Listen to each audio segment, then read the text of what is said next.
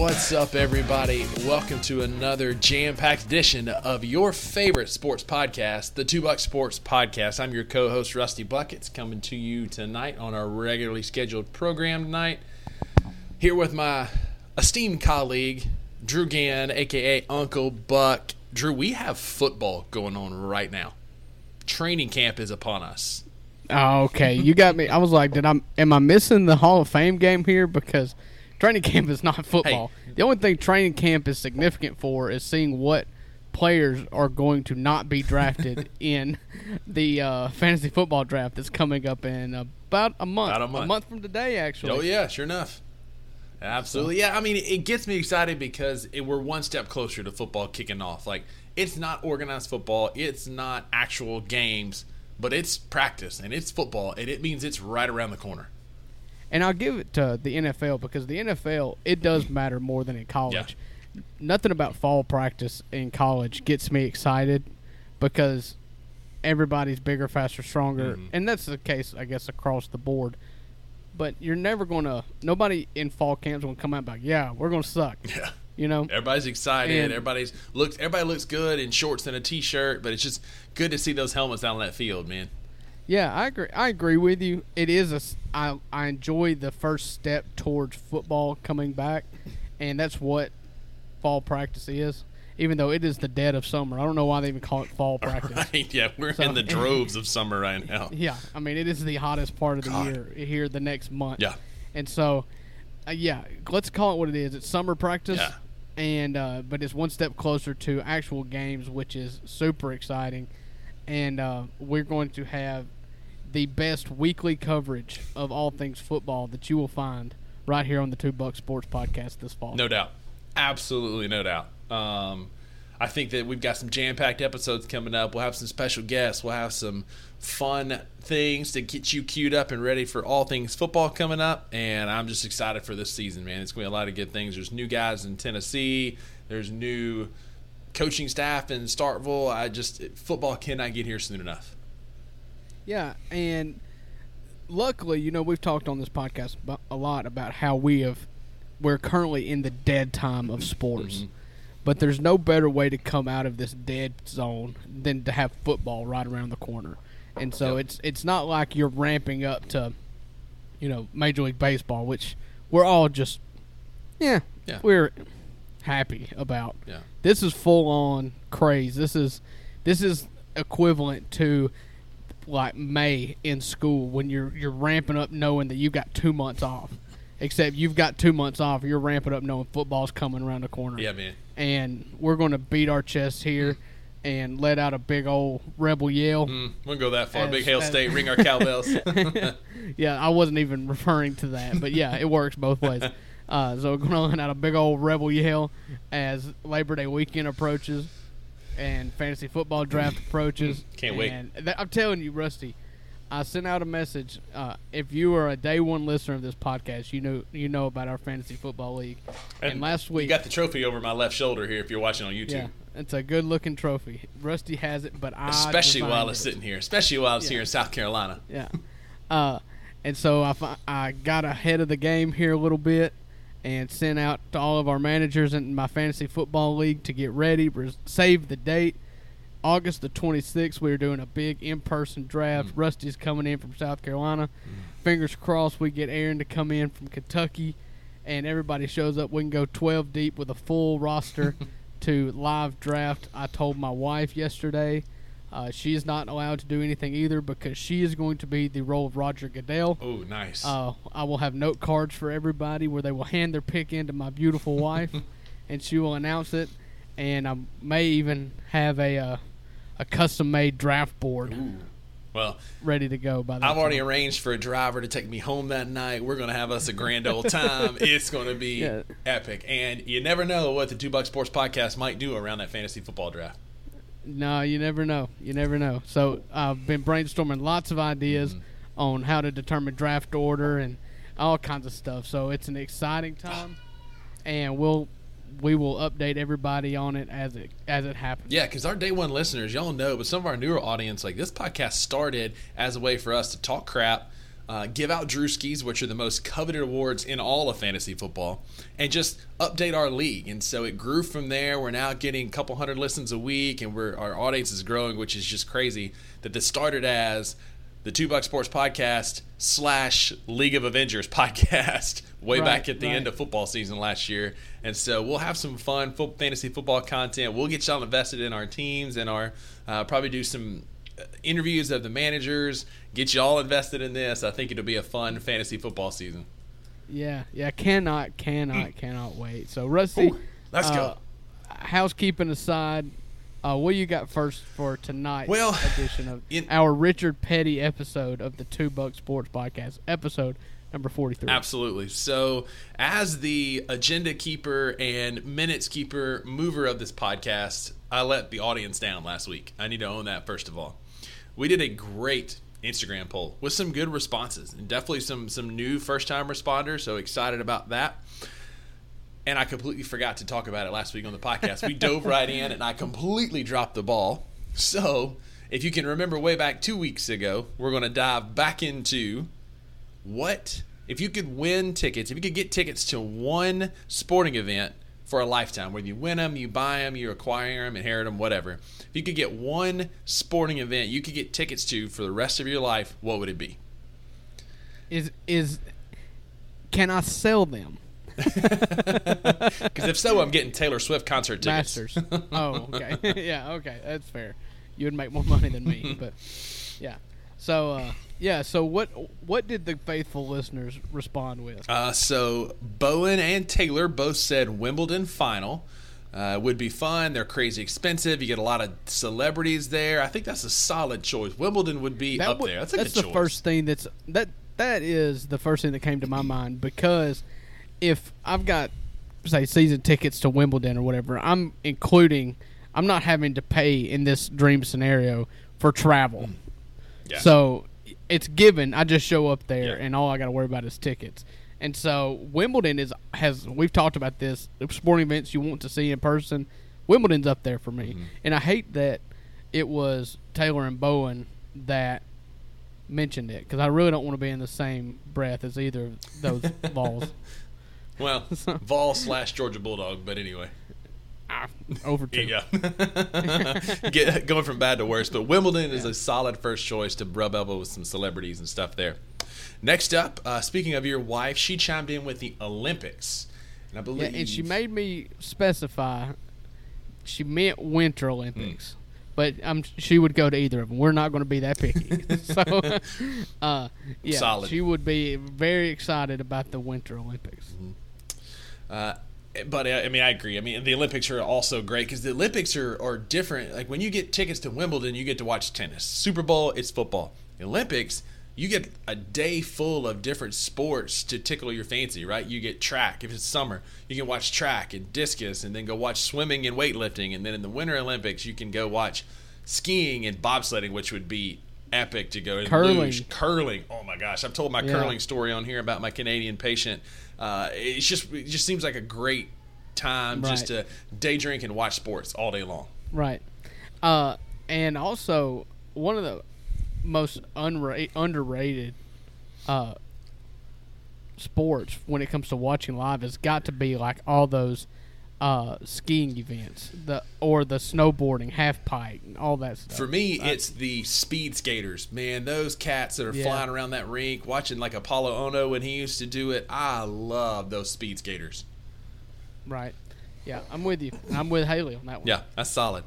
Another faithful listener, Aaron Tim Buren in Boston, said any venue with a rotating golf tournament, like the U.S. Open, the British Open, any of those rotating ones. So you can see a lot of different stuff, Or the Super Bowl where his too. But that's brilliant. Just like U.S. Open tickets, so then you can go to New York and Valhalla next year and California. Like you can kind of follow it around, right? You can go both coasts at all times, Yeah, Players Get Championship. Different every year. Yeah, absolutely. That's a solid choice because it's somewhere different every year, and you get to see some of the most prestigious clubs and golf courses in the country. Yeah. College World Series. If I could have a condo in Omaha for the duration of the College World Series every year, it'd be great. Yeah. College World Series is up there in my list for sure. Cousin Kirk, everybody's favorite cousin of this podcast, had an interesting choice for his, and his would be the Lingerie Football League, the LFL. Oh, holy Kirk! Yeah, I didn't even know that thing was still where in are those existence. teams at? Yeah. Can you name me probably- one lingerie football team? No, could not name you. I would like to be in charge of naming the teams, but I don't know the names of the teams off the top of my head. So I use my work computer as like my stats and my different stuff. I would look it up, but I'm afraid that my web blocker would pick it don't up do it. and I'd get fired. Yeah. So we're just gonna not know where they are. I'll tell you what, I'll look them up real quick. Sounds good. I know it was a big thing back in the early 2000s, but I don't even know if it's still in existence. Hey, speaking of, while you're looking that up, did you see in the Women's Football Association, the WFA, that they had a player retire this week at the end of their season? Have you seen this? No, So it's a women's football league. I think it's the WFA, and they have Division 1, 2, and 3 for different tiers. They had a lady who was on a Division 2 team who had been playing football as a defensive tackle for 26 years. Good grief. And she retired this year after a 26-year career. I don't know her name. She's a nose tackle. Happy trails on a fantastic long-time career. All right, whoever so you there's are. six current LFL teams. The teams are in Atlanta, Chicago, Omaha, Las Vegas, Los Angeles, and Seattle. Do you want to guess any of the mascots? Think stripper names. I was about to say, it's got to be like a Charity or a Destiny or a Cherry No. or Sweetness. So Atlanta. Mm-hmm. This one makes sense Yeah. if you think about Hot Atlanta. Yeah? It's the Atlanta Steam. Oh, yeah. That makes sense. The Chicago Bliss. Yep. The Omaha Heart. Okay, this is strip club names. I thought you meant stripper names. Bliss is definitely a Could go either way. stripper name. Yeah. Omaha Heart, because obviously they're in the heartland. That's the one that's not like the other, though. You got like these big cities and then Omaha. I guarantee you can come up with Las Vegas's team name Oh. if you think for just a second. Something Rollers or... No. What is Las Vegas? What's its name? Sin What's City. its nickname? Las Vegas Sin. The Los Angeles Temptation. And the Seattle Mist. Ooh. Just decent names, better than I thought. But some interesting. Here's some defunct teams. Yeah. I'm just going to run through these real quick because I'm having a good time. The Baltimore Charm. Boo. Dallas Desire. That's better. The Denver Dream. Lots of alliteration. Oh, yeah, here. especially when it's 2 Ds. Yeah. Lingerie Football. I mean, 2 plus 2, man. Green Bay Chill. The first time I read that, I thought it said chili, and I was like, "That's my team." Miami Caliente, Minnesota Valkyrie, New York Majesty, Orlando Fantasy, Philadelphia Passion, Tampa Breeze, and San Diego Seduction. Oh, there it is. You know there had to be one about desire, seduction, something. Yep. There's some expansion teams coming. One in Pittsburgh. They don't have a name yet. The Denver Dream. I guess they're coming back. Don't call it a comeback. And the Washington Warriorettes. Warriorettes. How about that? Yeah. So maybe when the season kicks off there, maybe we'll pick a favorite team and follow them through. There we go. There we go. I would say we'll see if we get us some field passes to go interview some of the players, but your wife may not like that, so we may leave that one alone. So the first... no, that's in France. So, never mind. Yeah. I heard this joke the other day. It was a video. This catcher walks out with these 2 umpires. I don't know if you saw this or not. And he said, I try and be a good guy and give all my money to charity. But when she's not working, I give it to Destiny. Yeah. Oh, that's funny. Okay. Moving right along. What other? So- we need to get off. Yeah, this we one. need to move right along. This is a family We need podcast to get- after all. My mama listens to this. All right, so our friend of the podcast from West Virginia, Miss Debbie Ware. Debbie said the College Football National Championship, obvious choice, solid choice. Again, it rotates. You get new places. You get to go watch college football. It's not even top 10 for me. Ooh, wow. Yeah. Hot take. I mean, Is it because college Ole Miss will football never playoffs be are there, great. or Well, no, but the one time we go, I'll just buy tickets if that ever happens. But every year, I'm just gonna have to go watch Georgia play. Like, or Alabama? I don't really care. Yeah, whoever. Yeah. Yeah. Last couple, Kayla Helms, one of my coworkers, gave us two. The Olympic gymnastics. She was specific to the gymnastics, Yeah. which is always great to watch. It's always great. Drama, it's always fun, especially like those Carrie Shrug years, which was before your time. I don't know if you were Wow. walking at Yeah. that point, but I mean, I Simone thought you were going to go like Biles, Michaela Maroney. I mean, I went way back. Yeah. We're working our way forward. That team was like the first great team. It was like Michaela Maroney and what was it was the dark headed girl. Watch yourself now. Hang on. It wasn't the first great team. That Carrie Shrug team was incredible back in the 90s. Whatever. You're so old. I don't need. She's been like a commentator for like 25 years. I mean, this was probably the 96 Olympics. Something like that. Rusty. I know. I'm well aware. That's 27 years ago. Stop it. Stop it. I still think 30 years ago was like 1970. Yeah. Yeah, I still, the 90s weren't 30 years ago, but here I am, 92 model, and I'm 31 years old. I'm a product of the late 80s, man. Woo. Yeah. I could have an antique tag right now. You do. Every time you get up out of a chair, you make that sound. Well, that's in the man manual, man. When you get up out of a chair after the age of 30, you have to grunt. It's the rules. I don't make them up, man. Yeah. Yep. And the last one from Kayla was Myrtle Beach Pelican baseball season tickets. You can pay. I mean, you can pay $5 to go watch them. I know you don't need season No, tickets. I paid $20 to sit against the fence, like right by the dugouts. I mean, Right. I remember the one time we went, it was taco night.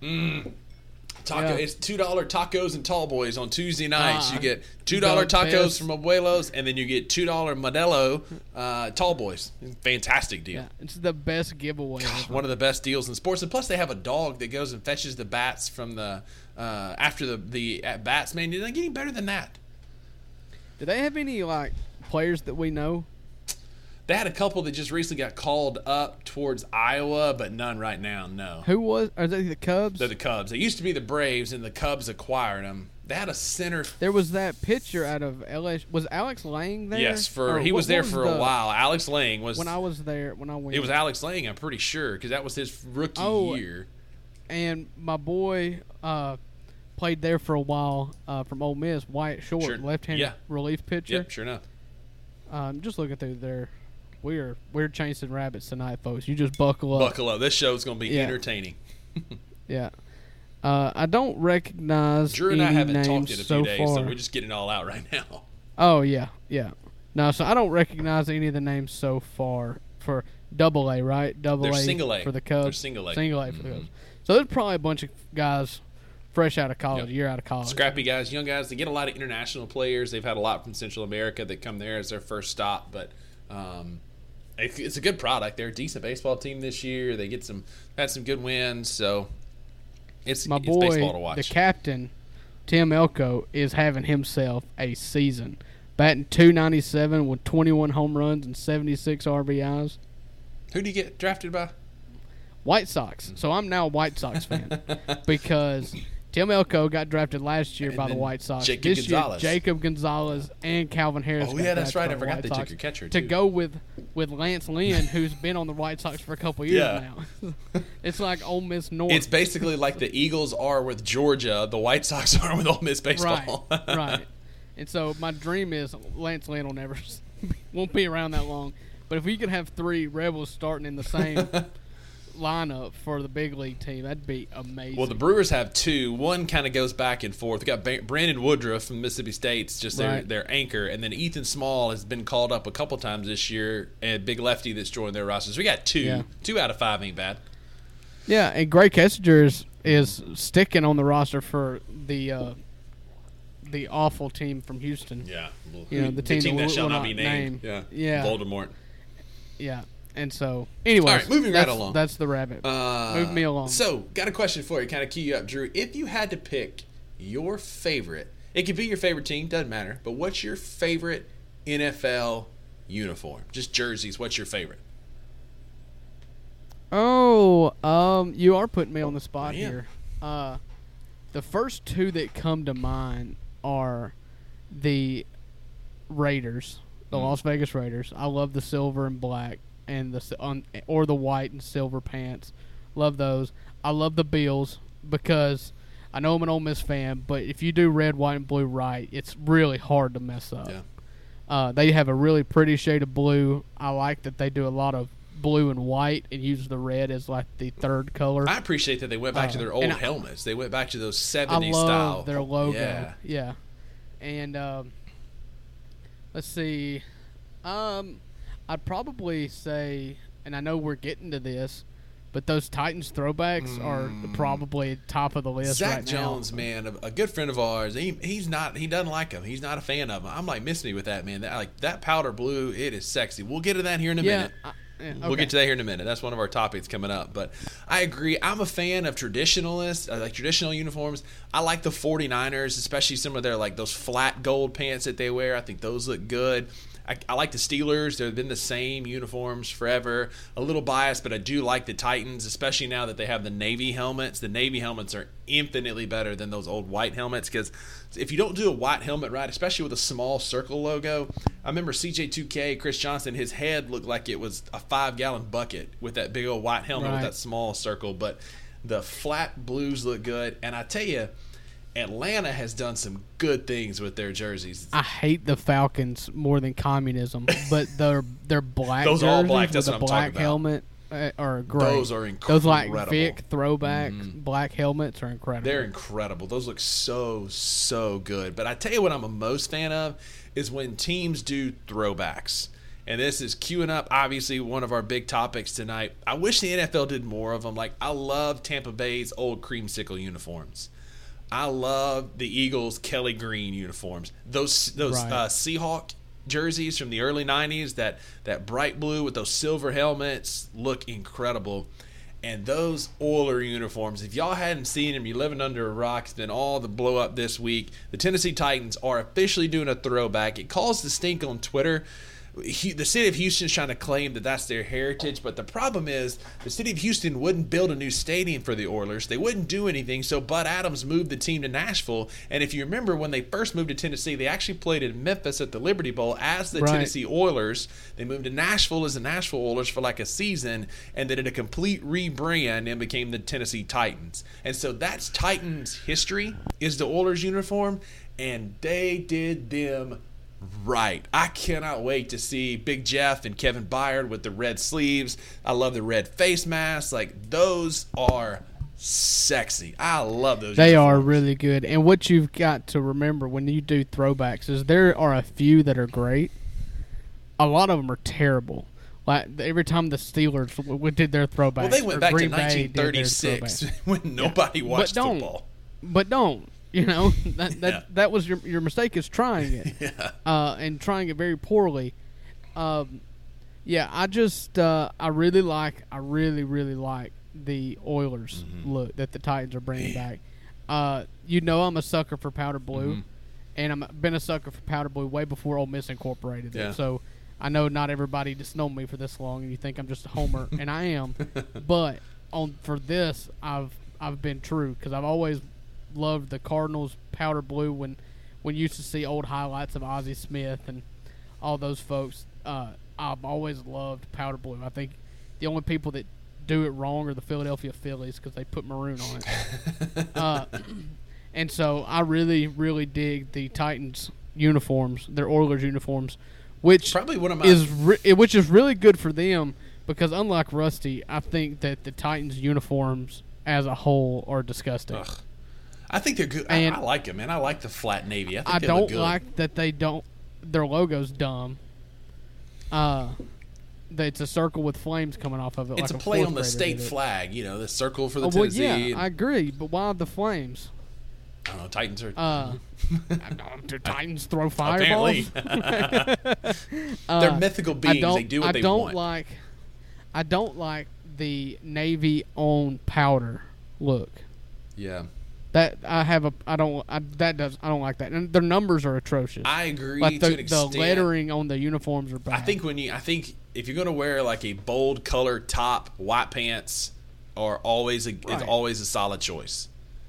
Right, but don't go color on color. You know, That's I don't like, that's like, especially if they're different variations of the same base color. especially like that's like those old, like when the NFL's doing those color rush uniforms, and like some of them, like the Saints look good, but some of them it's just like, why are we trying so hard? Now, the Saints all white are sexy. With the gold helmet, with the gold helmet, or they've done a white helmet with a gold fleur de lis on it. Those do look good. Nice. Those do look good. And the Saints all black. I like the Saints all black. And they've got kind of a classic look to them too. Yeah, they haven't changed much. They're like the Packers and the Bears, who haven't changed a ton. They're the same uniforms since I've ever remembered. Right. So yeah. So talks. What jerseys? We talked kind of about this, like the jerseys you hate the most. Listen, if you go on our Twitter page, I just tweeted this out a little while ago. There's some throwback helmet concepts that show the Titans helmet. It shows some of the older helmets that I said earlier I would like to see more of. So go to our Twitter, give us a follow if you don't already, and check that tweet out at the number 2 Buck Sports Podcast. Yes, sir. All right, I'll retweet it as well. So we'll stick with football, but we'll move to college. Drew, this week, 247 Athlon Sports came out with their list of the top 10 most expensive college football game day experiences.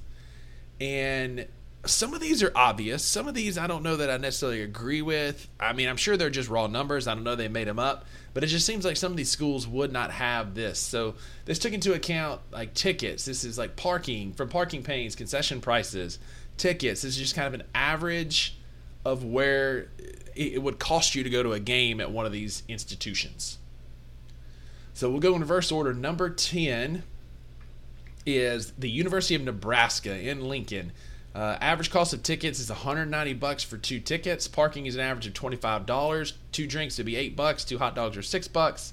And so their average cost is $229 for cheap concessions. What's going to play a big role in this? And I haven't looked at this, so this is going to be a surprise to me as well.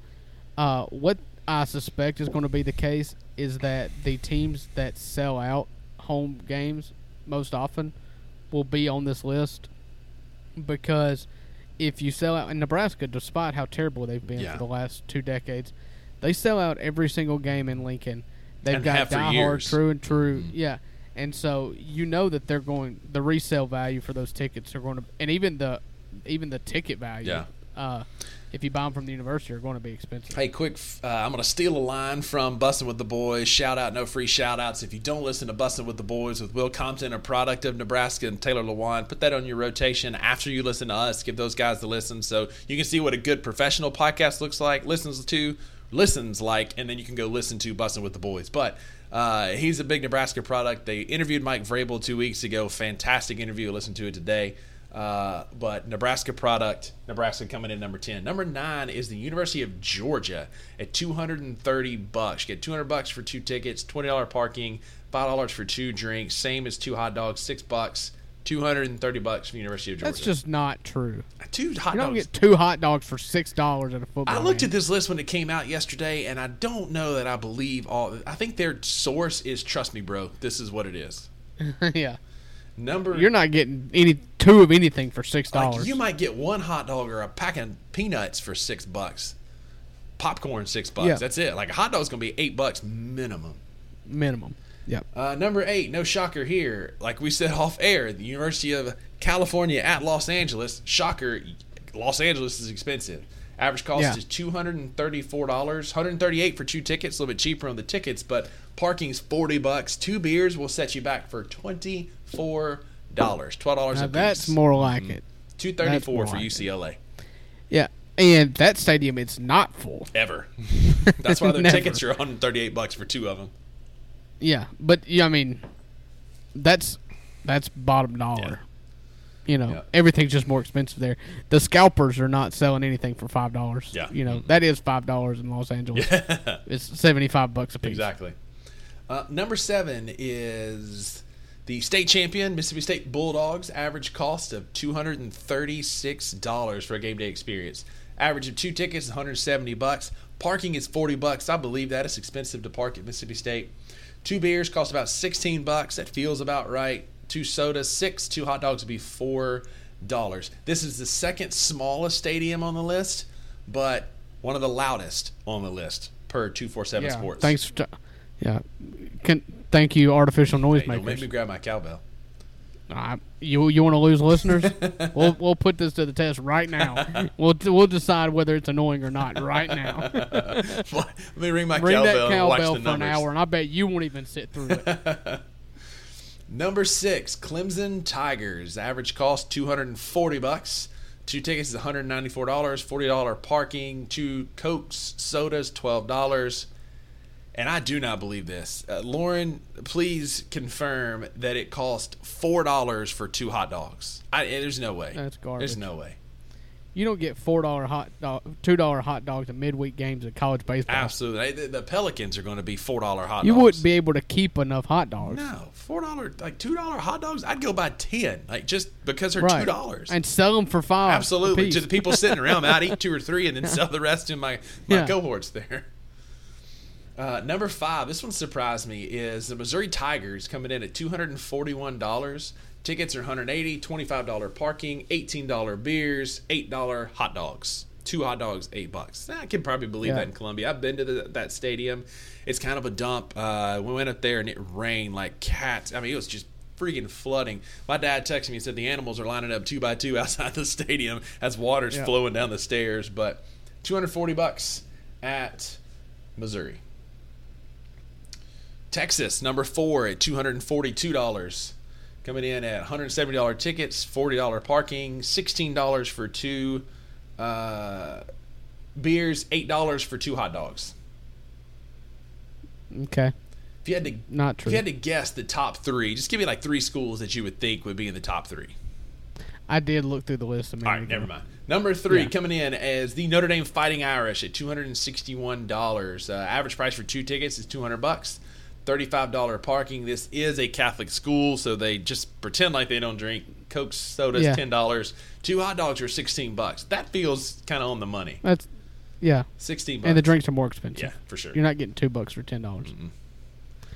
Number 2, right. Take Me Home Country Roads. West Virginia. West Virginia Mountaineers, $264.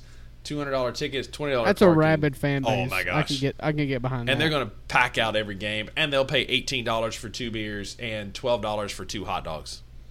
Yeah, they'll pay $18 for 2 beers and then buy 8 of them. Mm-hmm. Yeah, exactly. And then go set 8 couches on fire after the game. Right. And then the number 1 most expensive college game day experience is the Oklahoma Sooners at $276. $206 for tickets, $30 parking. 2 beers are $17, and then 2 hot dogs are $13. Okay. I believe it because I believe that they would sell out. Yeah, it's just like you're right. These are stadiums that are always sold out. Rabid fan bases, except for UCLA and Missouri. I feel like some of this is on the money. I don't know that I believe.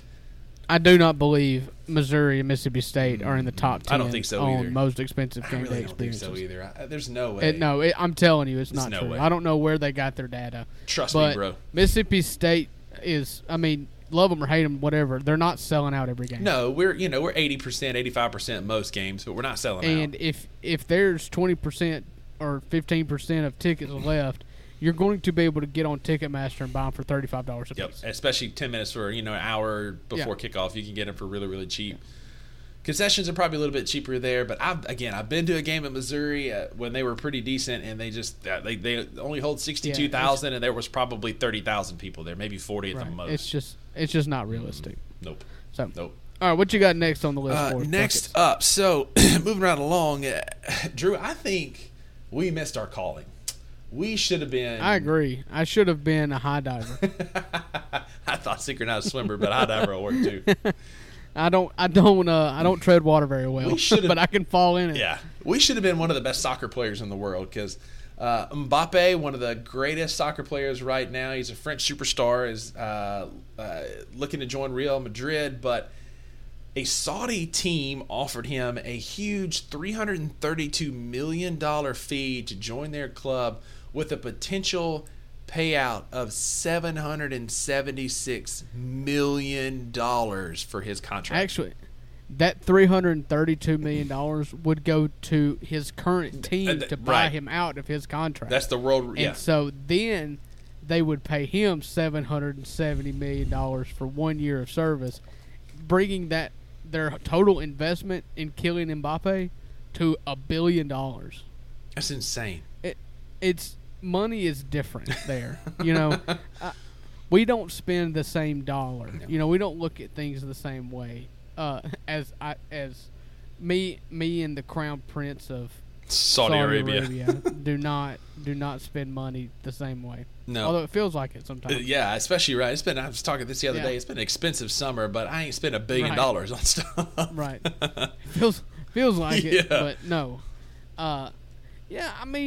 Listen. They're trying to do what they did with the PGA. They just want a piece of every single pie. Yep. And they've got the money to do it. Clearly. What was funny was watching the NBA players come out on Twitter and say, "I come play." Draymond Green came out and said, "Will the Saudi offer me that much money?" And several others were like, "Come on, give me some Saudi money. I'll take it." There was a funny video of a guy. He was playing with his kid, teaching him how to do crossovers, and then they show the ESPN breaking news, and Mbappe's offered this money, and he throws the basketball away and pulls the soccer from behind the TV. It's like, all right, this is how we dribble. Right, different kind of dribble. Yep. Do not use your hands from now on. But man, have you seen Messi's latest, his first 2 games in the MLS? He is on a different tier than these guys, man. Oh yeah, yeah. He had a goal, the game winner, in his first game, in his opening game, in his first game for Inter Miami, which was a free kick from 20, 25 yards away that he just put it right in the corner. Yeah. And then in the first minute of in the first 10 minutes of his second game, he had 2 goals. Yeah. It's just like, you remember those videos, the most viral basketball superstar of all time, Zion Williamson? Yep. When he would have these incredible highlight dunks in high school. Mm-hmm. But what he was going against was a bunch of 5'6" white dudes. Yeah, exactly. With glasses. He was playing private school basketball, and he's 6'8", 275, and can jump out of the gym. Dunking on a kid who's 5'10", 6 foot, 170, soaking wet. Yeah, that's Lionel Messi playing for Inter Miami. It's like the Uncle Drew videotapes that came out when Kyrie Irvin dressed up as the old man and would go just work these kids on these concrete courts. This is 100% what this is. Yeah, and so he just. Props to him. He has hit retirement just perfect. Yeah. Can you imagine if you left your current job for a pay increase that was 4 times what you're making, and with residuals, and you're the best one at your job? Yeah, but yet, your level of work or stress or the amount of work you have to put in is cut in half. It's like Mike Trout retiring from baseball and showing up at your beer league softball team and just shows up and it's still, he doesn't have to stretch, practice, nothing, and it's still better than everybody out there. Yeah, it's really sad. I hope to be that good at something one day. Same. Hadn't found it yet, but I'm still looking. There's still time, hopefully. Yeah. Maybe I'll take up Candy Crush or something. Maybe I can. There you go. Tetris. I used to be pretty good at Tetris back in the day. Maybe that'll work. Yeah. So, Drew, have you seen some of the controversy on Twitter around Manny Ramirez's son, Lucas Ramirez? Have you seen this? I've seen it. What I saw was somebody mad at him pimping a home run. That's it. And said that his daddy never did that. But the tweet did not say the kid's name, so I didn't know who the kid was. So until a few hours later, it was Manny Ramirez. I was like, oh, I've seen that guy pimp a fly ball to the outfield that when he's in the outfield. My man. He's playing left field. Yeah. A pop-up's hit. He starts celebrating and drops it. My man once caught a pop fly, scaled the wall, high-fived a fan, and then threw a guy out a second to double him up. So, he pimped everything. And it's a former big leaguer, Steve Fry. It feels like a Karen moment. No offense, shout out to the Karens out there, but it feels like the guy that's he's just butthurt, just wants attention. It's just 15 minutes of fame. Yeah, it's Madison Bumgarner energy, because he just gets mad at everything, and that's what this guy's doing. And it was his son that got homered off of. So I guess his paternal instincts took over a little bit because. If somebody dunks on my daughter and then celebrates it, it's going to be a little different, knowing that she's 1.5 years old and chill out, But But, if my daughter were to dunk on somebody else, just hold me back. Oh, my gosh. I would be insufferable on Twitter and in person. And next time your son tell your son don't give up a 400-foot bomb. And then, if you're watching on YouTube, watch. See, I'm on my phone. I think I'm going to tweet. I put the phone down. Don't do it, man, because now you're getting raked through the coals and you're an embarrassment to the Fry family and probably making your son feel even worse about the tank that he gave up. And I'm on record. I'll go on record again. This baseball needs to do two things. They need to bring back steroids and they need to pimp everything. Absolutely. Let's go. Drew, we had one of the most boring golf tournaments as far as drama that we've had in a long time in the British Open last weekend. Did you watch any of it? I did. I watched a good bit of it, actually, and it feels like it was the third major in a row that I was waiting and rooting for Rory McIlroy to surge, and he never did. Mm-hmm. So props to Brian Harman. Brian Harman, the lefty from America. About 5'2", 5'3". Yeah, who is, barely older than Rusty. Comes and wins the Open, not the British Open or the Open Championship, the Open. The Open. To win the coveted Claret Jug, and to do it by 5 or more strokes. Just sheer domination starting on Saturday, where he jumped up the leaderboard and really separated himself from everybody on Saturday. Mm-hmm. And Sunday, he just coasted. He did what he needed to do. And there was a point in probably about the 5th or 6th hole about midway through the front 9 where he bogeyed 2 holes back to back, and it was just kind of like, or maybe bogeyed 1 hole, and McIlroy was 3 under, 4 under for the day, and you were like, all right, this is the time where he can falter. But then he just birdied the next 2 holes, and it was over at that point. It was over at the turn, and like you said, shout out Brian Harman, just a great weekend, his first major. A couple of other points. This is the first time Scotty Scheffler finished outside the top 12 since October in a major event. And one of the biggest stats, they made a big deal out of these deep pot bunkers where they had these tall walls that if you got in there, a lot of guys are banking it off to hit it back. Tony Finau putted one backwards to get out. It's just an impossible situation to find yourself in. And Brian Harman's bunker performance, on Thursday he hit in 0 bunkers. On Friday he hit 2. Saturday he hit 0. Sunday he landed in 1, and that was on number 18. Just a dominant performance, played solid golf. I had a friend, Ryan Minmuir, was there. He flew out there with some friends, and he said it just rained the entire time. He was sending us pictures, and all it was him in rain jackets. And I told him, you're getting a proper English welcome with all that rain and overcast skies. But said it was a good time, good tournament to be at. But Brian Harman just was the story, winning by 6 strokes. And what was the craziest stat I saw on this was that after the round was over, he finished the weekend holding the Claret Jug and making 58 of 59 putts inside of 10 feet, which is incredible. Yeah. Even for a professional golfer, a 10-foot putt can be very difficult, and to complete the whole weekend and only miss 1 putt on the inside of 10 feet or 10 yards. Is it 10 yards? Or 10 feet. Putting would be 10 feet. Yeah, 10 feet. And, that's right. And so 58 of 59 on putting within 10 feet and not 3-putting the whole weekend is incredible. That's incredible. And that's it makes for a boring golf. That's what I'm saying. It was boring, but good for Brian Harman. Dominating performances are a lot of times boring. And nothing against him at all. It was just not entertaining golf to watch. And, the inverse of that was Scotty Scheffler, who was top 5 in fairways hit, greens in regulation, and one other stat I can't remember, but he was 156 out of 156 golfers in putting. Just couldn't make a putt to save his life. It's always been his struggle. And it reared its ugly head this past weekend. But Harman got a payout of $1.404 million, a 4% increase from 2022, and an 18% increase from 2021. So heading north, and he got a nice little $1.4 million payout. Shout out Brian Harman, which leads us to, we've got the Ryder Cup on the horizon. So those of you that don't know, there's a point system that the players are judged off of to make the Ryder Cup. So you've got the top 6 players in the U.S. with the most points are automatic qualifiers, and then the captain has 6 choices that he can make outside of that. So right now, the top 6 that would automatically qualify for the U.S. Ryder Cup team would be Scotty Scheffler, Wyndham Clark at number 2. Brian Harmon jumped 17 spots to the 3rd position. Brooks Koepka is in 4th.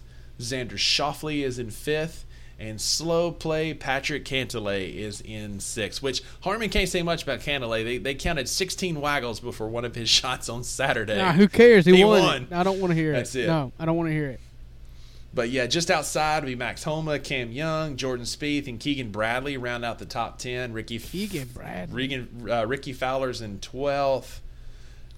Look at who's on last. Thomas is Justin 14. Thomas. Justin Thomas is 14. He has had a rough He's stretch. There's only 12 people that made the Ryder Cup. He's in real danger of missing the Ryder Cup. It was a fake account, but they asked Tiger about it, and he said, "Well, he recently got married, and so that's been his problem." Tiger knows about that. A couple names surprised me. Tony Finau kind of fell down a little bit. He's 19th. Surprised to see him that low, but DeChambeau, I was looking for him. He is in those LIV guys just haven't played enough tournaments. And they haven't played. I mean, Koepka has won and played well, which is why he's in the top. Yeah, he 5. won a major. He won a major, got plenty of points for that. Same way with Wyndham Clark. He won a major. But it's an interesting top 6. Not the top 6 that I would have picked or projected or expected, but I mean, those guys are playing good golf right now, especially Wyndham Clark. Yeah. Man, he's really playing some good golf. Yeah, he was in the mix on the weekend. Yep. Absolutely. So, Drew, in some not so exciting news, not so great news, man, Bronny James had a cardiac event. I think it was over the weekend. Monday. Monday. It was day before yesterday. Monday. It was while practicing, Bronny James suffered a cardiac arrest. Medical staff was able to treat Bronny and take him to the hospital. He is now in stable condition and no longer in ICU. This is a statement made by a family spokesperson saying, "We ask for respect and privacy for the James family and will update with more information." That was yesterday at 11 a.m. Man, it's wild to see a lot of these young kids dropping with these cardiac events and different issues right now. Yeah, it's scary because you look at like Keontae Johnson at Florida when he collapsed, and then you had DeMar Hamlin, which was a contact injury. Then you have Bronny, and Bronny has always been taken care of. Basketball's all he does, so it's not anything, or you hope it's not anything extracurricular that's going on, which shouldn't be the case. So, it's scary, and I don't know what you look at, or as the son of, arguably the GOAT, according to a lot of people, you live in a basketball lifestyle. You're groomed to be the next, carry on the James name. You're the first kid of LeBron James. You have high expectations, and he's lived his whole life with that. And as he's going into his freshman year of college, probably 1 year away from the pros, to have a cardiac event and collapse on a court is terrifying. And if you're LeBron and Savannah, just as a parent, like, how do you put that out of your mind? How do you have peace with getting your heart rate up, letting your son get his heart rate up for any length of time? Knowing that his heart has already given him problems one time. Hopefully, as a parent, I would assume, you hope you find something. You don't want to not find anything when they go and do all their testing. You hope that you can find an issue that you can correct and have peace of mind about, and it's not constantly living in the back of your mind that it could happen again. And so, thoughts and prayers to them. For sure. It's actually the second straight year that the Trojans had somebody suffer a cardiac arrest in practice. They had their center, Vincent, and me and pronounce the last name, so this is probably going to be wrong. Give it your best shot. Iwachukwu. Yeah, you said it right, probably. Close enough. Doubt it. One of the top incoming freshmen in college last year had a cardiac arrest on July 1st, 2022, was hospitalized for a few days. He's back playing for USC, played 14 games in him this year for them. But scary scene for sure. Shout out to the medical staff at USC and the fire and rescue teams that worked on him. They were able to get him stabilized and limit the lack of blood flow to his brain and vital organs. So hopefully he'll be back. USC is getting ready to go on a European tour, playing in Greece and Croatia and a couple other places. So I'm going to say he's probably going to miss that, but hopefully he'll be back by season start. So shout out Bronny James, and hope you get to feeling better, man. Yeah, it just it sucks, And basketball is the last thing that's probably on their mind right now. Right. But in regards to basketball, you get 1 year at college. Mm-hmm. Let's be real. He's an elite recruit. He's going to be a first round pick, even if it's based on name alone. It's going to be a first round pick, and so you really want to have that college experience and have it to the fullest the 1 year that you're going to be there. And so I hope that, for no other reason, I hope that he comes back and is able to enjoy his semester of college. Exactly, while he's there. And there's a lot of hype around USC with Caleb Williams on the football team, Bronny James on the basketball team. They brought in another top recruit of the basketball team, so hopefully he'll get back and be back to what he was before he had this little incident. No doubt. So, Drew, I don't know if you saw this, and I'm sure you did. Apparently there was a Zoom call with all of the top running backs in the NFL this past week. Did you see this? I did. Are the running backs going to unionize? So basically, they got together and they had like a Wednesday night or like a Sunday night Zoom call. It was Saquon, it was Josh Jacobs, it was Derrick Henry, Christian McCaffrey. It was a lot of the big heavy hitters from the league jumped on a Zoom call talking about the future of their position after, like we talked about last week on the pod, Josh Jacobs, Saquon, and Tony Pollard, three of the best young running backs in the NFL right now, did not get contracts extended to them and did not make it and didn't sign their franchise tenders because they were working on contracts. But what came out yesterday looks like Saquon was on that call saying, "Yeah, we in this thing together. We gonna hang in this thing together." Meanwhile, he's texting his agent under the table saying, "Let me get that bag," because he signed a 1 year, $10 million, $11 million if you round up, contract with the New York Jets with a $10 million Giants. New York Giants, $10,091,000, and will earn a base salary of $8 million with a $2,000 million sign-on bonus and some incentives. Oh my goodness! Start over. Yeah, sorry, it's a lot of You numbers. just said 2,000 million. It's a $10,091,000 contract, base salary of $8,091,000, and a signing bonus of $2 million. There we go. This is a live podcast. You get what you pay for here. Yeah, I see Saquon's getting a lot of grief over that, and I get it, I guess. But what they're mad about is the franchise tag. They can franchise tag them for 2 years, and they pay them. I don't remember what the calculus is that goes into it, but it's like market value plus some. It's like the market value of the top 10 running backs average together, something like that. Right, and so there's a franchise tag and there's a transition tag, and so the quarterback is the highest, and the left tackle, the starting tackle, is the lowest in the NFL. Running back is next to lowest, just above the tackle at $10,091,000, what Saquon signed. Quarterbacks, if you franchise tag a quarterback, which the Ravens have done with Lamar, this year it would have been $32,416,000. So it's a hefty hit. But that's, like you said, the average of the top players at that team, or at that position. And I think what Saquon did was he took a deal to avoid from getting franchise tagged.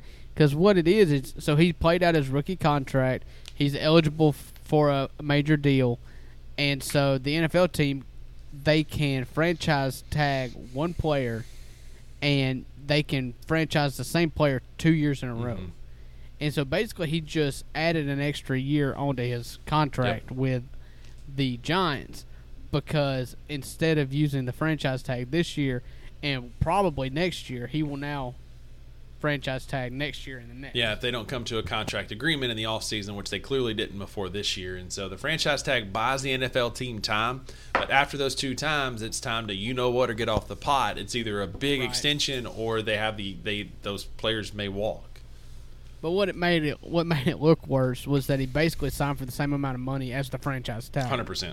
It's the franchise tag without the franchise tag, and it came just barely 48 hours after this big "we're in this together" Zoom call where we're going to hold out. Josh Jacobs hopped on a plane he's not even in Las Vegas right now while they're practicing. He left town, and you got Saquon signing this deal on the heels of that call, which is the timing seemed off, but again, we're both proponents of getting your money while you can in the NFL.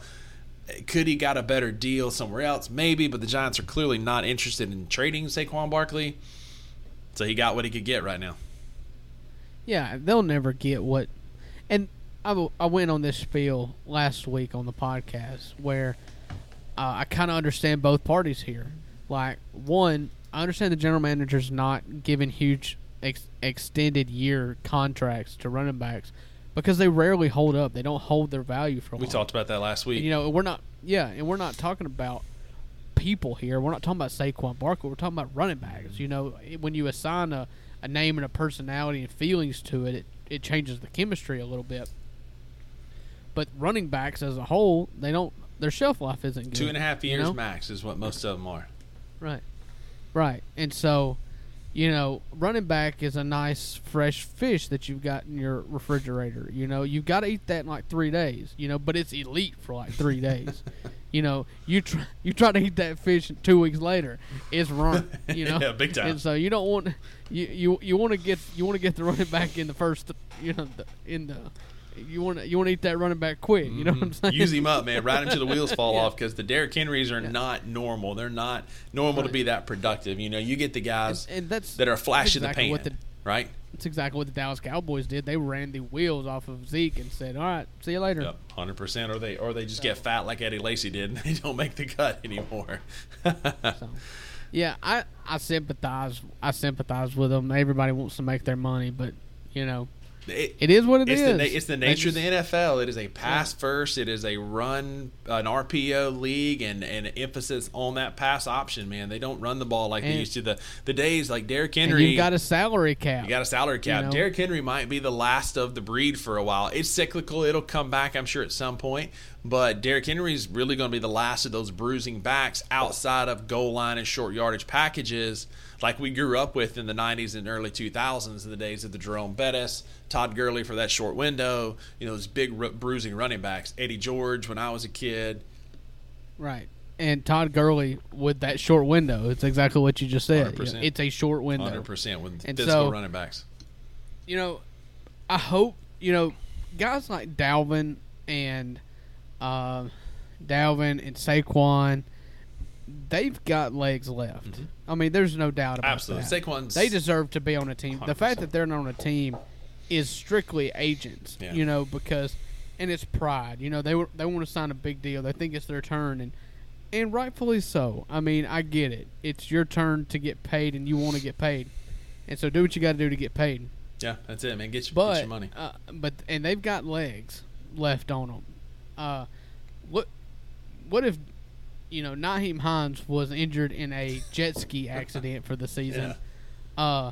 Dalvin Cook in Buffalo's offense would be a lot of fun. 100%, man. And that's what they've missed these last couple of years. Is you still need that running back change of pace, and they haven't had that. And that's what he's looking for. And if you can't make the money, you want to go to a contender. Right. And so Buffalo can do that. Buffalo for a shorter deal would be more likely, in my opinion, to pay somebody like Dalvin Cook because their window is now. Yeah. Right now. Von Miller ain't getting any younger. Josh Allen needs to win now. They've got Stephon in the height of his career. Yeah, their window is not short-lived. You've still got Josh Allen for the next 10 years. But you can win right now. They've just been that one piece away, and it just feels like they're just missing that one piece, and it could be a Dalvin Cook or somebody like that, and hopefully he gets his bag. Speaking of getting bags, man, NFL quarterbacks are getting paid. It's something that we've known for a while, but Aaron Rodgers pulled one of the biggest stunts I've ever seen in a contract negotiation today. It came out, so he would not take a pay cut in Green Bay. He kept getting these fat deals in the same time when Tom Brady was taking cuts in New England and then Tampa Bay, and these quarterbacks were taking pay cuts to bring in talent. Aaron Rodgers said, "Not me. You're going to pay me." So he ends up with a bunch of rookies and receivers that nobody's ever heard of. And so he finally gets out of Green Bay, which is what he was trying to do the whole time, goes to the New York Football Jets, and then renegotiates his contract today. Did you see this? I didn't. So he took his contract. It was a 2-year deal originally that they inherited from Green Bay for $108.7 million. Adam Schefter tweeted out today that he went to the Jets and voluntarily took a pay cut after he wouldn't do it in Green Bay, took all of Green Bay's talent with him, or most of it anyway, voluntarily took a $35 million pay cut on his deal that'll allow the Jets to acquire more talent than they would have under the contract that they assumed from Green Bay in April. So a $35 million pay cut when he wouldn't even give Green Bay any wiggle room. That's got to be worked out some kind of way. I'm sure, because that's not face value. That's like they stretched it. You know, he may have like a Bobby Bonilla contract in 10 years. We look back and they restructure contracts all the time. It's a short-term 31% pay cut for the next 2 years, but he's going to make that money in incentives or deals down the road. Could be delayed. A lot of times, what they do is they convert that to a signing bonus, and so it takes the money off of the cap. Right. For the next year. Yeah. So it's like, okay, we'll give you all this now, but it frees up a lot of money going forward. Something like that, or they stretch it, or whatever. The point is, he wanted his money. He wanted it up front from the Green Bay Packers, and he's willing to work with the Jets. Yeah, especially because the Packers didn't seem that they were willing to work with him. They drafted his replacement pretty soon. It felt like they've been on the outs for a few years, so I don't know that I blame him for not taking a pay cut from them. But this is, you talk about like a locker room move. Those dudes in that locker room are going to be like, that's our boy. That's our guy right there. He took a pay cut so we could get more talent and make us competitive.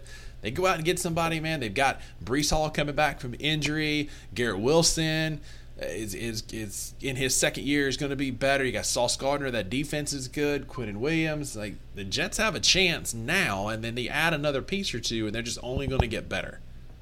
They're going to fight for first place in the AFC North with the Bills. With the because Bills. The Dolphins are going to fall and off. Miami. It's going to be the best division in football. I don't know that the Dolphins will be as good as they were last year. It all depends on Tua. They're good, man. Tua doesn't suck. He doesn't, but can he stay healthy? That's the question. I'll concede that. That needs to be a contingency in any kind of because their defense is Miami great. prediction. Their defense is great. Tyreek is great. Weapons. They've got weapons. Jalen Waddle is great. It's just, can Tua stay healthy? And there's some saying that he can, because there was a clip of him in a hoodie with a little sleeve tattoo poking out at the bottom. And when dudes get a sleeve, he showed it today. When dudes get a sleeve, man, they get tough all of a sudden. Those Samoans with their sleeves. You don't mess with them, man. Don't bet against them. No, absolutely not. Unless you're Manti Te'o. Yeah, that's it. You just pretend like you're a girlfriend.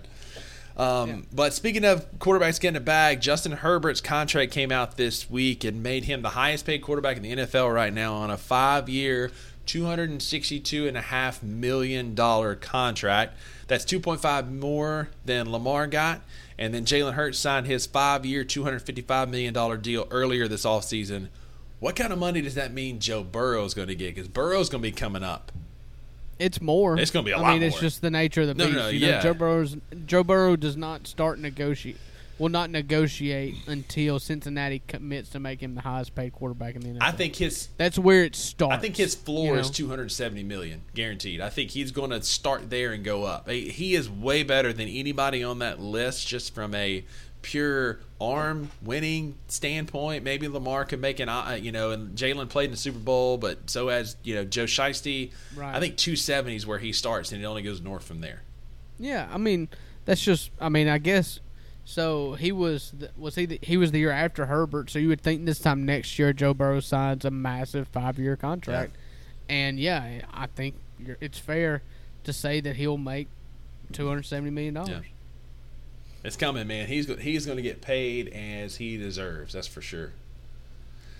So one of the favorite things by the NFL players, and me as a fan, is every year the NFL releases who are their top 100 players in the league. They start with the top 100. They usually release them about 20 at a time. And Drew, so far we have players 100 down to 81. So we've got 20 of the best players in the NFL. I'll run through the list real quick. I know you got some thoughts. I've got some thoughts. I'll kind of run through who we've got so far. At 100 is Devontae Smith, the Eagles. 99, DeMarcus Lawrence. 98, Tristan Wirfs, tackle for the Tampa Bay Buccaneers. 97, Harrison Smith. 96, Trevor Lawrence. That feels a little bit low. I know there's some hype going into this next season for him. 95, Jamal Williams, one of my favorite personalities in the NFL. Just a kid playing football, man. I love watching him play, and his interviews are fantastic. 94, Terry McLaurin. 93, Eric Kendricks, the former Minnesota Viking, current LA Charger. 92, Marlon Humphrey for the Baltimore Ravens. 91, Dalvin Cook, who we mentioned earlier. Number 90, my boy D-Hop in that Tennessee Titan blue.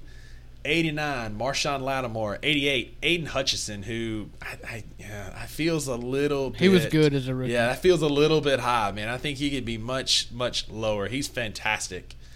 87, Chris Lindstrom, offensive lineman for... I think he's the center for the Falcons. 86, Justin Fields. That's an interesting one to be ahead of Trevor Lawrence given the on-field play, but he's got talent. He's got players around him now. Your boy number 85 coming in is Laramie Tunzel, tackle for the Houston Texans. 84 is Zadarius Smith for the Browns. 83, Teron Armstead from the... We got a run of 3 Dolphins at 83. 82 is Tua. 81, defensive tackle Christian Wilkins, who I always love when he's mic'd up. He's a great player to listen to mic'd up. And then number 80 is tight end Mark Andrews for the Baltimore Ravens. Yeah, so my first beef here is the best left tackle in football is ranked as the 85th best player, and that's Laramie Tunsil. And that's a fact. That's not you think an he's Ole the Miss thing. best left tackle in football? Look it up. Look up Pro Football Focus. He's the highest paid left tackle in the game. He's the best left tackle in the game for a terrible team. 2, Tua and Justin Fields listed over Trevor Lawrence is All right, last chance to amend your statement that he is the PFF best-ranked left tackle in football. I haven't looked it up, but it's true. It's not. It's Trent Williams for the San Francisco 49ers. That's the one and Okay, one. I'm cool with him one being of the all. second best They've got him listed left as tackle. third. They've got Trent Williams, Lane Johnson for the Eagles, which I can't argue with that. He's 85 years old, but I okay. can't argue with that. He's he's the best Okay, pass blocking grade. okay. Top 3. I will concede. I say will top 3. Okay. I'm done. I will say Lane Williams and Lane Johnson and Trent Williams are better than Laramie Tunsil, and I'm not even ashamed. I mean, if you're in that in that neighborhood, you're doing all right. But you're telling me that as far as the second most important position in offensive football being the left tackle, the third best one according to Pro Football Focus Ain't bad. is the 85th best player in football Yeah, is garbage. That's garbage, man. I would agree. He's his own agent and negotiated himself to be the highest paid offensive lineman in the history of football. Also had one of the most unlucky draft nights of all time that a picture was released of him at the most inopportune time. Yeah. And of course, you bring this up. You bring up his lowest point in his life. I just made I didn't. No, just go ahead. I wasn't rubbing it in. Go I ahead. said it was a product of bad luck. The lowest point. Go ahead and talk about the lowest point of his life when I'm trying to boost this man's ego here. It's just a product of bad luck. It's because you're a hater. No, it's because he went to Ole Miss. Oh, Drew, we get to do this live. They just dropped 80 through 71. Okay, let me finish this real You're quick. good, yep. So, the people that just missed the cut, did you see this? They released 110 through 101. Mm-hmm. And I'm going to read you this list and tell me what sticks out for you. You're going to have personal stake in this. Number 108, Kevin Byard. Oh, my gosh. Did not make top 100. One of the best safeties in football. Yeah. Cordero Get outta Patterson, here. 109. So 110, Quandre Diggs, 109, Cordero Patterson, 108, Kevin Byard from the Titans. That's wild, man. 107, James Bradbury, cornerback for the Eagles. Number 6, Joel Bitonio from the Vikings. T.J. Hawkinson for the Vikings, 105. Jimmy Ward from the Texans, 104. Alvin Kamara. Wow. At 103, behind Jamal Williams. That's what stuck out to me. Wow. Was that and he's not been as effective the last couple He's years. been suspended. And he's got a looming suspension. You know, that's not even the most shocking to me. 102, Jordan Brooks from the Seahawks. Number 101 from the Seahawks, DK Metcalf. Wow. Did not make the top 100. It's stupid. It's because all he does is eat gummy bears. He's on record saying his diet is gummy bears, and that's it. So is mine. Why don't I look like him? That's what I'm saying, man. What in the heck? But right. yeah, Kevin Byard. That's send me wild. that link. Send me that link. Yeah. And read us the what we got 80 through or 79 through 80. So 79 through 71 is what they literally just dropped it. NFL.com/plus/top 100. Let me see. I've got to pull it up on my work computer. I can't email it from your personal. So we've got breaking news for one of the first times in the history of the Two Buck Sports podcast is we get to talk about a live sports list. So, event. So, our list just dropped. We got Mark Andrews at number 80. Number 79 is Dre Greenlaw, linebacker for the 49ers, one of the best linebackers right now in the game. 79 feels like it's really low for him. Just an absolute missile play for that team beside Fred Warner. Great team. At number 78, here we go again, me trying to pronounce names that are outside of the United States. We got a Samoan, Talanda Hufunga. Hopefully that's in the neighborhood. Aaron Ivey, if it's not, you can let me know. I know you will. At 78. 77 is the Ageless Wonder, the current Ageless Wonder, which would be Mr. Geno Smith, quarterback for the Seattle Seahawks. A surprise pick there. 77 feels a little high for him. I feel like he should be maybe in that honorable mention list, in my opinion, but especially when you got guys like Kevin Byard, and I'm still salty about that. Not a fan of that. That's going to mess up my whole night. Number 76 is Tarek Woolen, DB for the Seattle Seahawks. 75, Trey Hendrickson, which is a great defensive lineman for the Cincinnati Bengals. Number 91, just an absolute gamer, just plays great football. At 74, the aforementioned Garrett Wilson of the New York Football Jets coming in after a great rookie campaign. Opportunity to improve on that at 74. 73, Mr. Budda Baker, defensive back for the Cardinals. I love everything. I'd love everything about Budda Baker. Great interviews, great on Hard Knocks, just a good football player. 72, Lamar Jackson. That's low. That's super low. That's very disrespectful. You're telling me that Lamar Jackson is only 4 spots better than Geno Smith? Get out of here with that mess, man. Geno coming in at 76 and Lamar at 72, man, or 77 is Geno Smith, 72 Lamar Jackson. Missed me with that BS.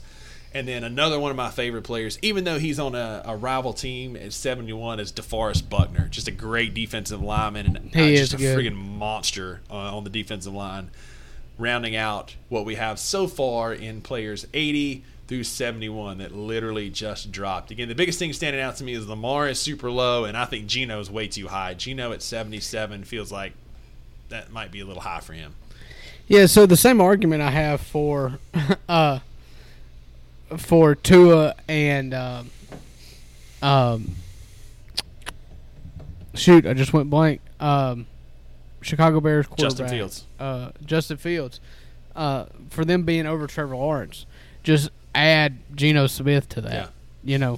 Because and so Geno, who had one resurrection, one season that was good in his whole career, and they're like, oh, he's like the 75th greatest player or 77th best player in the NFL this year. And quarterback should be ranked higher, but he's too high. Dre Greenlaw, I was talking about him. He's one inside linebacker for the 49ers. He's good, man. He's part of that linebacker core in San Francisco. 79 feels a little low for him. Or a little high for him. He should be a little bit lower, but there you have it. The up to Trey Hendrickson is a great defensive end. Yeah, for the Cincinnati Bengals. Talking about him, fantastic guy, just a scrapper, a gamer. It never fails when Cincinnati makes a big play in the trenches. It's always 91 is either there or involved. Yeah, I was really upset when the Saints let him walk after he led the NFL in sacks that year, and then the next year they let him walk to Cincinnati. And all he's done is gotten better when he got to Cincinnati. Right. What's Shohei Ohtani going to – where's he going to be playing this time next week? It's going to be either in New York or L.A., one of the New York teams. I hate it, but he's going to go to the Yankees or the Dodgers. There's just no – where else would you think he would go? I think he stays this year. I don't think they trade him. You think he's an angel? I think they're in the mix enough to where they don't trade him, but I still think he probably walks in the offseason. He'll be, and that's the and thing. he's going to be a Dodger. Yeah, Dodger, because he loves LA. It's closer to Japan, where his family can watch him still, and I get that. It's not the Eastern time zone that's even further away. I don't know. The Angels, do you let that kind of generational talent walk in the off season, or do you get everything you can for him? Yeah, I mean, because he's honestly, gone. He's not there next year. Yeah, I feel like you've got to trade him, and I know you may have a chance at a run this year. I haven't. As I'm talking, I'll pull up the standings here. they've kind of got an outside shot at the playoffs. So if you're looking here at the wild card standings here, they're 4 games out of the wild card, and so it's not great odds for them to make it in. Above them are the Yankees, the Red Sox, they're the 2 teams ahead of them to catch Toronto, who would have the third and final wild card spot. And so it doesn't look good. For me, if I'm the general manager of the Angels, you can look at this one of 2 ways. He's going to leave anyway, so let's get everything we've got for him. Or it's not outlandish to think that I don't want to be the guy that trades the best baseball player of all time. Yeah. You know, you could have like the curse of the Bambino all over again. I mean, 100%, man. And yeah, especially if you let him go to the Dodgers. Which that's where he's going to go, and that and now sucks. if he does that in free agency, that's on him. Right. You can make him the enemy. But if you trade him to the Dodgers, honestly, I would trade him to like the White Sox. Yeah, I was about to say Chicago, somewhere. The Royals, who are just terrible. Like the Mariners, just up the West Coast. Now, he'd stick with the Mariners. That was one of like the final 3 teams that he had that he was choosing from. It was like both LA teams and the Mariners, I think is what it was. Did you see Colin Cowherd this week when they were talking about trading talking about trading draft picks? For those of you who don't know, you can't trade draft picks for players in professional baseball. And I've always been honest with this podcast, and so I'll continue it.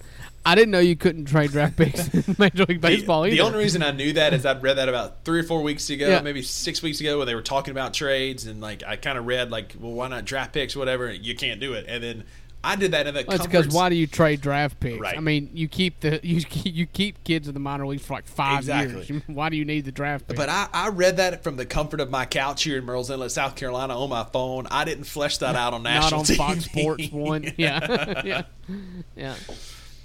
It was funny, and guys like Cowherd, you like to see him knocked down every once in a while, dude. But while we're on professional baseball, man, the Braves are the best team in baseball. It's not close because they're finally healthy. They're clicking. Sure, having Freddie Freeman would be nice, but Matt Olson has been a serviceable first baseman, incredible. Hitting bombs, just a great player. They're healthy. They get their pitching. They're almost all the way healthy. They get Strider and their pitching staff healthy, and they're just going to run the table.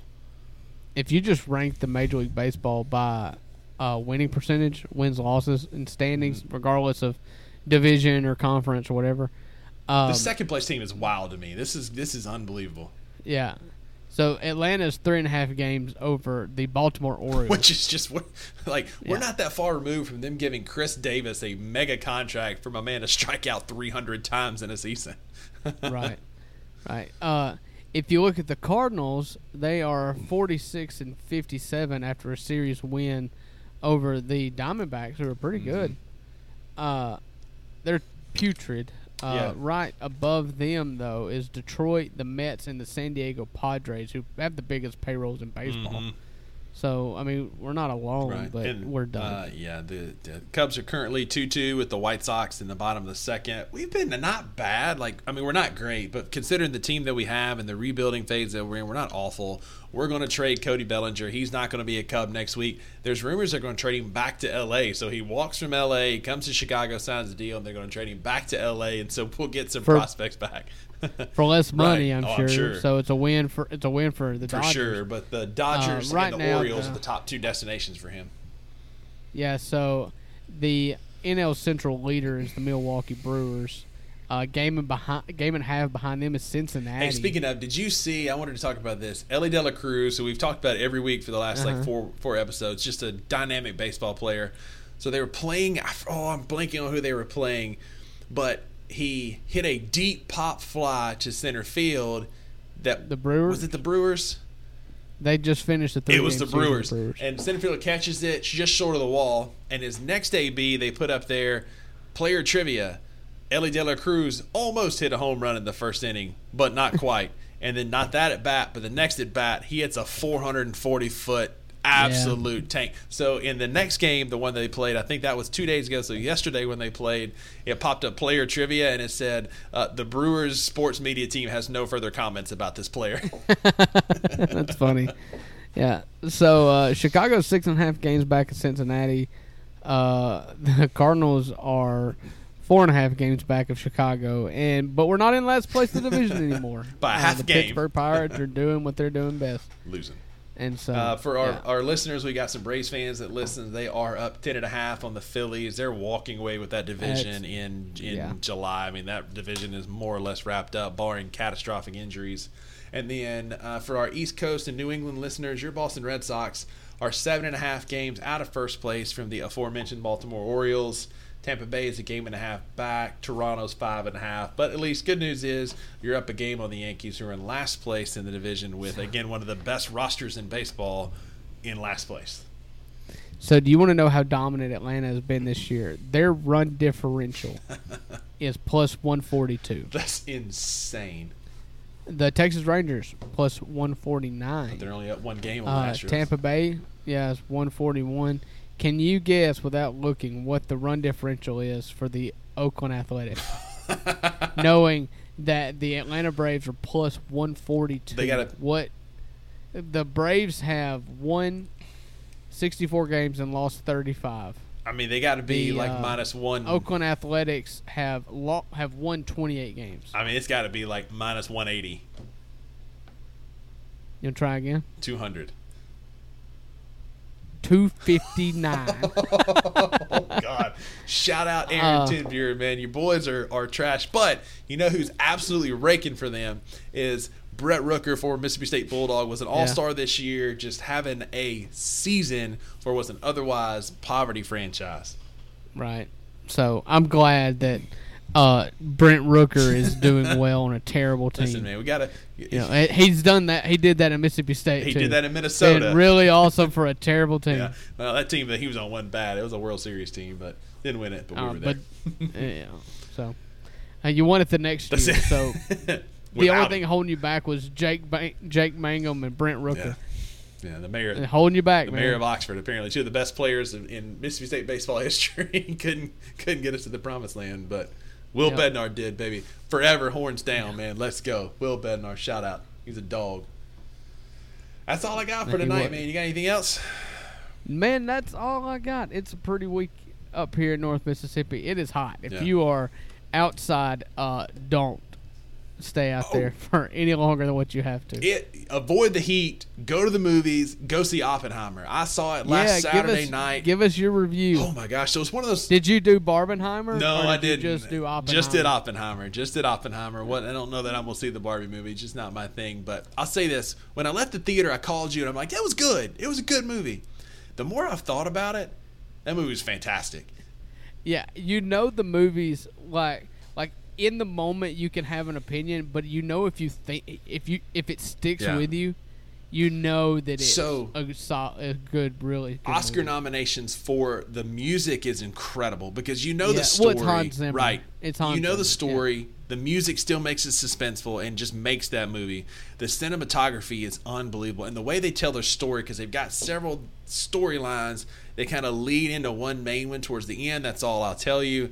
It's fantastically done. See it in theaters. What happens at the end? Do they blow up Japan? Not going to say. See it in theaters because it was filmed with a 70mm camera made for IMAX theaters. Yeah. See it in theaters. You feel the bomb. Like, you feel it when it goes off. And funny story, apparently in some theaters across the country, people were tweeting out that in a very emotional moment of the Barbie movie, you feel and hear the bomb going off from the next showing over. Like, Barbie's mom apparently is having like a meltdown, and it's like, it's like, there goes Japan.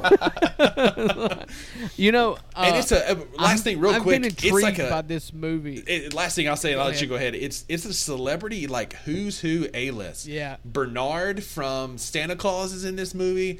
Josh. Whoa, that's who you're leading with. That's the first one I recognize. I'm like, as soon as he pops on screen, I'm like, Bernard got fat. Oh, you got Bernard and Josh from Drake and Josh. But then but you've also building got up. Matt Damon. I'm building up. I'm starting Tony on the low hanging fruit, and then you had Okay. Josh Hartnett from Black Hawk Down, and you've got Matt Damon, who I didn't know was in the movie. Robert Downey Jr. Milo Remulla, who was the Freddie Prinze in Bohemian Rhapsody. Like, you got some celebrities in this movie, man. Yeah. What was the guy's I name? don't know. Played Freddie Prinze Jr.? No. Or Freddie Freddie Mercury. I ain't trying it again. Remy Malek or Malik or whatever. Remy Malek. Malik. That's it. I was close That enough. is, you said Milo.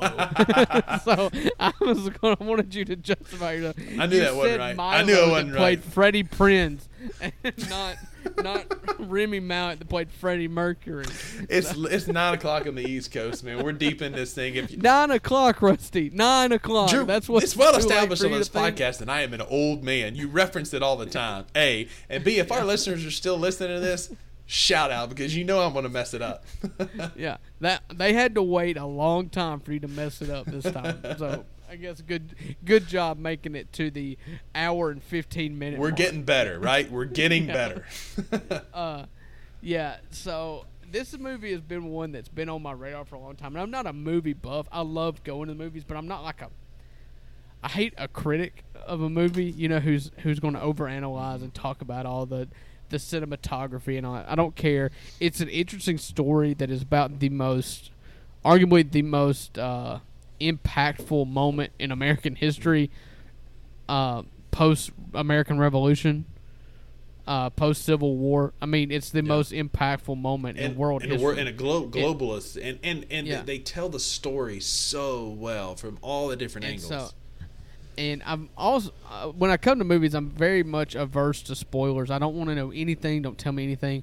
But this is a story I know, and so I've really kind of been preparing to watch it by diving into like details. Like I want to know everything that happens, and then I want to see it play out. 'Cause I don't want to miss any details when I go watch it. Because I am going to go watch it in theaters sooner rather than later. And so I'm really excited about it. I couldn't be more excited about it. I love Cillian Murphy. I love Matt Damon and everything that he's ever been in. I love RDJ. And He's so good in this movie, man. I love Drake and Josh. Bernard. I love the elf from the Santa Claus Listen, movie. Robert Downey Jr., like, I'm just telling you, he's so good in this movie, man. He, like, steals it. He's so freaking... I can't, please go watch it so we can talk about it. That movie was fantastic. Yeah, I'm going to watch it. I can't tell you when. And let me ask you this, just because I'm curious, because like you said, they shot it on 70 millimeter camera for. It is designed for IMAX. The aspect ratio in which it was filmed is for IMAX. Is that weird in just a normal It's theater? not. I thought the same thing. I thought it was going to be distorted, Is it but like it's not. square? Is it like square? Okay, good. No, Good, 'cause that's one you thing I was worried appreciate the angles that they use. You appreciate the height of the mushroom cloud. It helps you to see it. It wasn't weird at all. It felt very normal. It was very, very well done.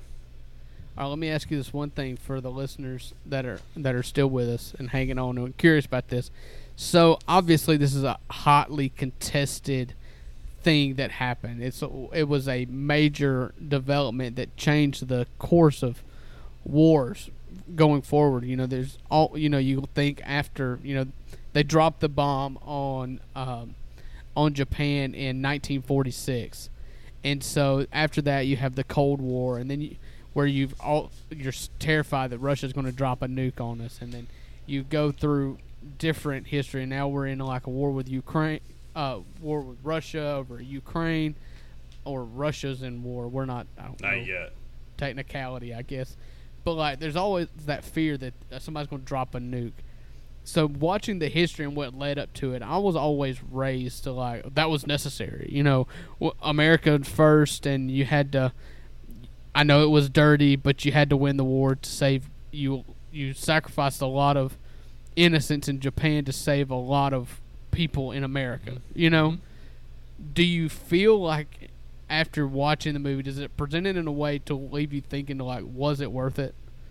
That's a pivotal scene in the movie, and I'll leave it at that. Okay. They address that. Because, they address that very, very much. It's very pointed.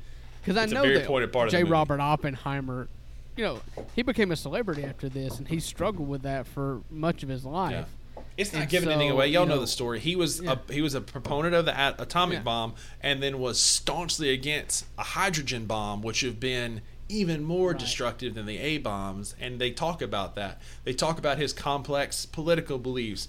They don't shy away Right. from womenizing that he did. So, FYI, if you go to watch it, Florence Pugh. Don't take your kids. Yeah, Florence Pugh is naked more than she's not in this movie, which is just odd. There's a couple scenes where it's like, where did that come from? But anyway, they don't shy away from controversial topics. I'll say that. Yeah. It's one of those things because in American history, if you look at it going up to that, it's we need to do this before Germany does, because we need to be the creators of the bomb so that we have. We don't want to be hit with a bomb without knowing that you don't want to drop a bomb on somebody and overkill. And what you'll find out. But if they were to drop one on us, and we didn't have the capabilities, that would look really bad. And so, but since we did develop it first, and we did drop 2 of them 3 days apart on Japan, and Germany never quite figured it out in time, then you were the ones that put nuclear bombs on the map, literally. And they talk about that in the movie. They talk about how the vast majority of the bomb developers were of Jewish descent. And they highlight there's Einstein, Niels Bohr, Heisenberg, Teller, all these major physicists and scientists that we all know their names because of their posterity and history are in this movie, and they talk about each's individual role leading up to I'm telling you, it's well done. See it in theaters. Go watch. It's stuck with me. It's a movie that I'm glad Christopher Nolan 100%. did. Because he's really good, especially in longer movies that have the tendency to drag. Like, you don't want a long movie just for the sake of having a long movie. But if it takes time to tell the story, I trust him to tell the story. Yeah, and again, when my buddy Josh booked it, he was like, "We're going to go see this movie this weekend." I'm like, "Cool, I'm in. What time?" He said 5:50. I'm like, 5:50, man. Like, I go to the beach. Like, I might have to get off the beach at like 3:30 to go home, get cleaned up, and drive all the way up to Myrtle. Why 5:50? And then I looked up how long said movie was, and I'm glad we saw it at 5:50 because it is 3 hours. It's solid 3 hours. Down to the minute, man. And it's one of those, it'll stick with you. I've thought about it several times since, and like you said, that's how you know a movie was well done. And go see Oppenheimer. Good. Hopefully by the time we talk next Wednesday, I've seen it. I'm not going to make any promises, but I will promise that I will see it in theaters. Yes. And when I do, we will come back and talk about Absolutely. Drew, tell me what's your top pet peeve. What's the one thing this past week that made you madder than anything? My top pet peeve. Shoot, Rusty. I've got like 50. I mean, yeah. I've had a dozen in the last half hour. I'm just kidding. Yeah. Shoot. What can I do? What can I say on here without getting in trouble? Tried and true, one thing that'll make me madder than anything in the world is driving in the left lane. But I think that's every male's, So while you're thinking of yours, I'm going to tell you mine because you kind of have. I tell you what. I tell you what. My kids have gotten into this thing to where if the garbage can is full, they will continually stack things on top and make just this trash mountain to where I have to, like, knock things into the floor to bag it up. And today's trash day, so that's what came up. And so I'm like, get a freaking bag, take that outside, and put it in another bag. We're not running low on trash bags in the Gann household. We got plenty. Go use them. Quit making trash mountain over here. Mine, you kind of, that's a good one. That's a solid one. I can't stand overflowing trash cans. That's a solid one. You kind of have stole my thunder. Mine, it happened to me twice today. I'm driving along, and somebody's riding my tail. They pass me and then slow down. And then I pass them, and then they pass me again. And it's like, make up your mind. Either stay behind me or beside me, but don't merge over in front of me and then make me have to pass you again. Like, you're either hot or cold. I need you to make a decision on what we're going to be here. You can be my pace car, or you need to stay behind me. Yeah, some people just need to be in front of people. Like, they can't ride behind anybody. And that's fine. Go ahead. And I'm just like, brother, just set your cruise control. I'm not slowing down so that you can speed up. But if you want to get out from behind me, then put the pedal down and get on with yourself. That's it. Or otherwise, Stay back there behind me. See that Memphis Grizzly decal in the back of my truck. Hang out back there, and we're going to roll. Yeah. You'll get there a little early, but I ain't going 90. That's it. You can draft with me all the way there. Yeah. Slingshot engaged. All right, brother. Tell them where they can find us at. Yeah, so you can find us at Twitter at the number 2 Buck Sports Podcast. That's the same on Twitter as it is Instagram, number 2 Buck Sports Podcast. Interact with us there. We really love our Instagram, so that's if you want to get us. We promise if Rusty doesn't read it next week, we'll get to it the next. Yep. We'll get to it eventually. YouTube is on the 2 Buck Sports Podcast, and we are available on any podcast platform. Check us out on Apple or Spotify, and reach out to us this week. Let us know your thoughts, concerns. Let us know what you're thinking, and we will talk about it next week. But until then, just hang out with us. Tell your friends. Enjoyed it, buddy. We'll see you next week. All right, guys. See y'all. See ya.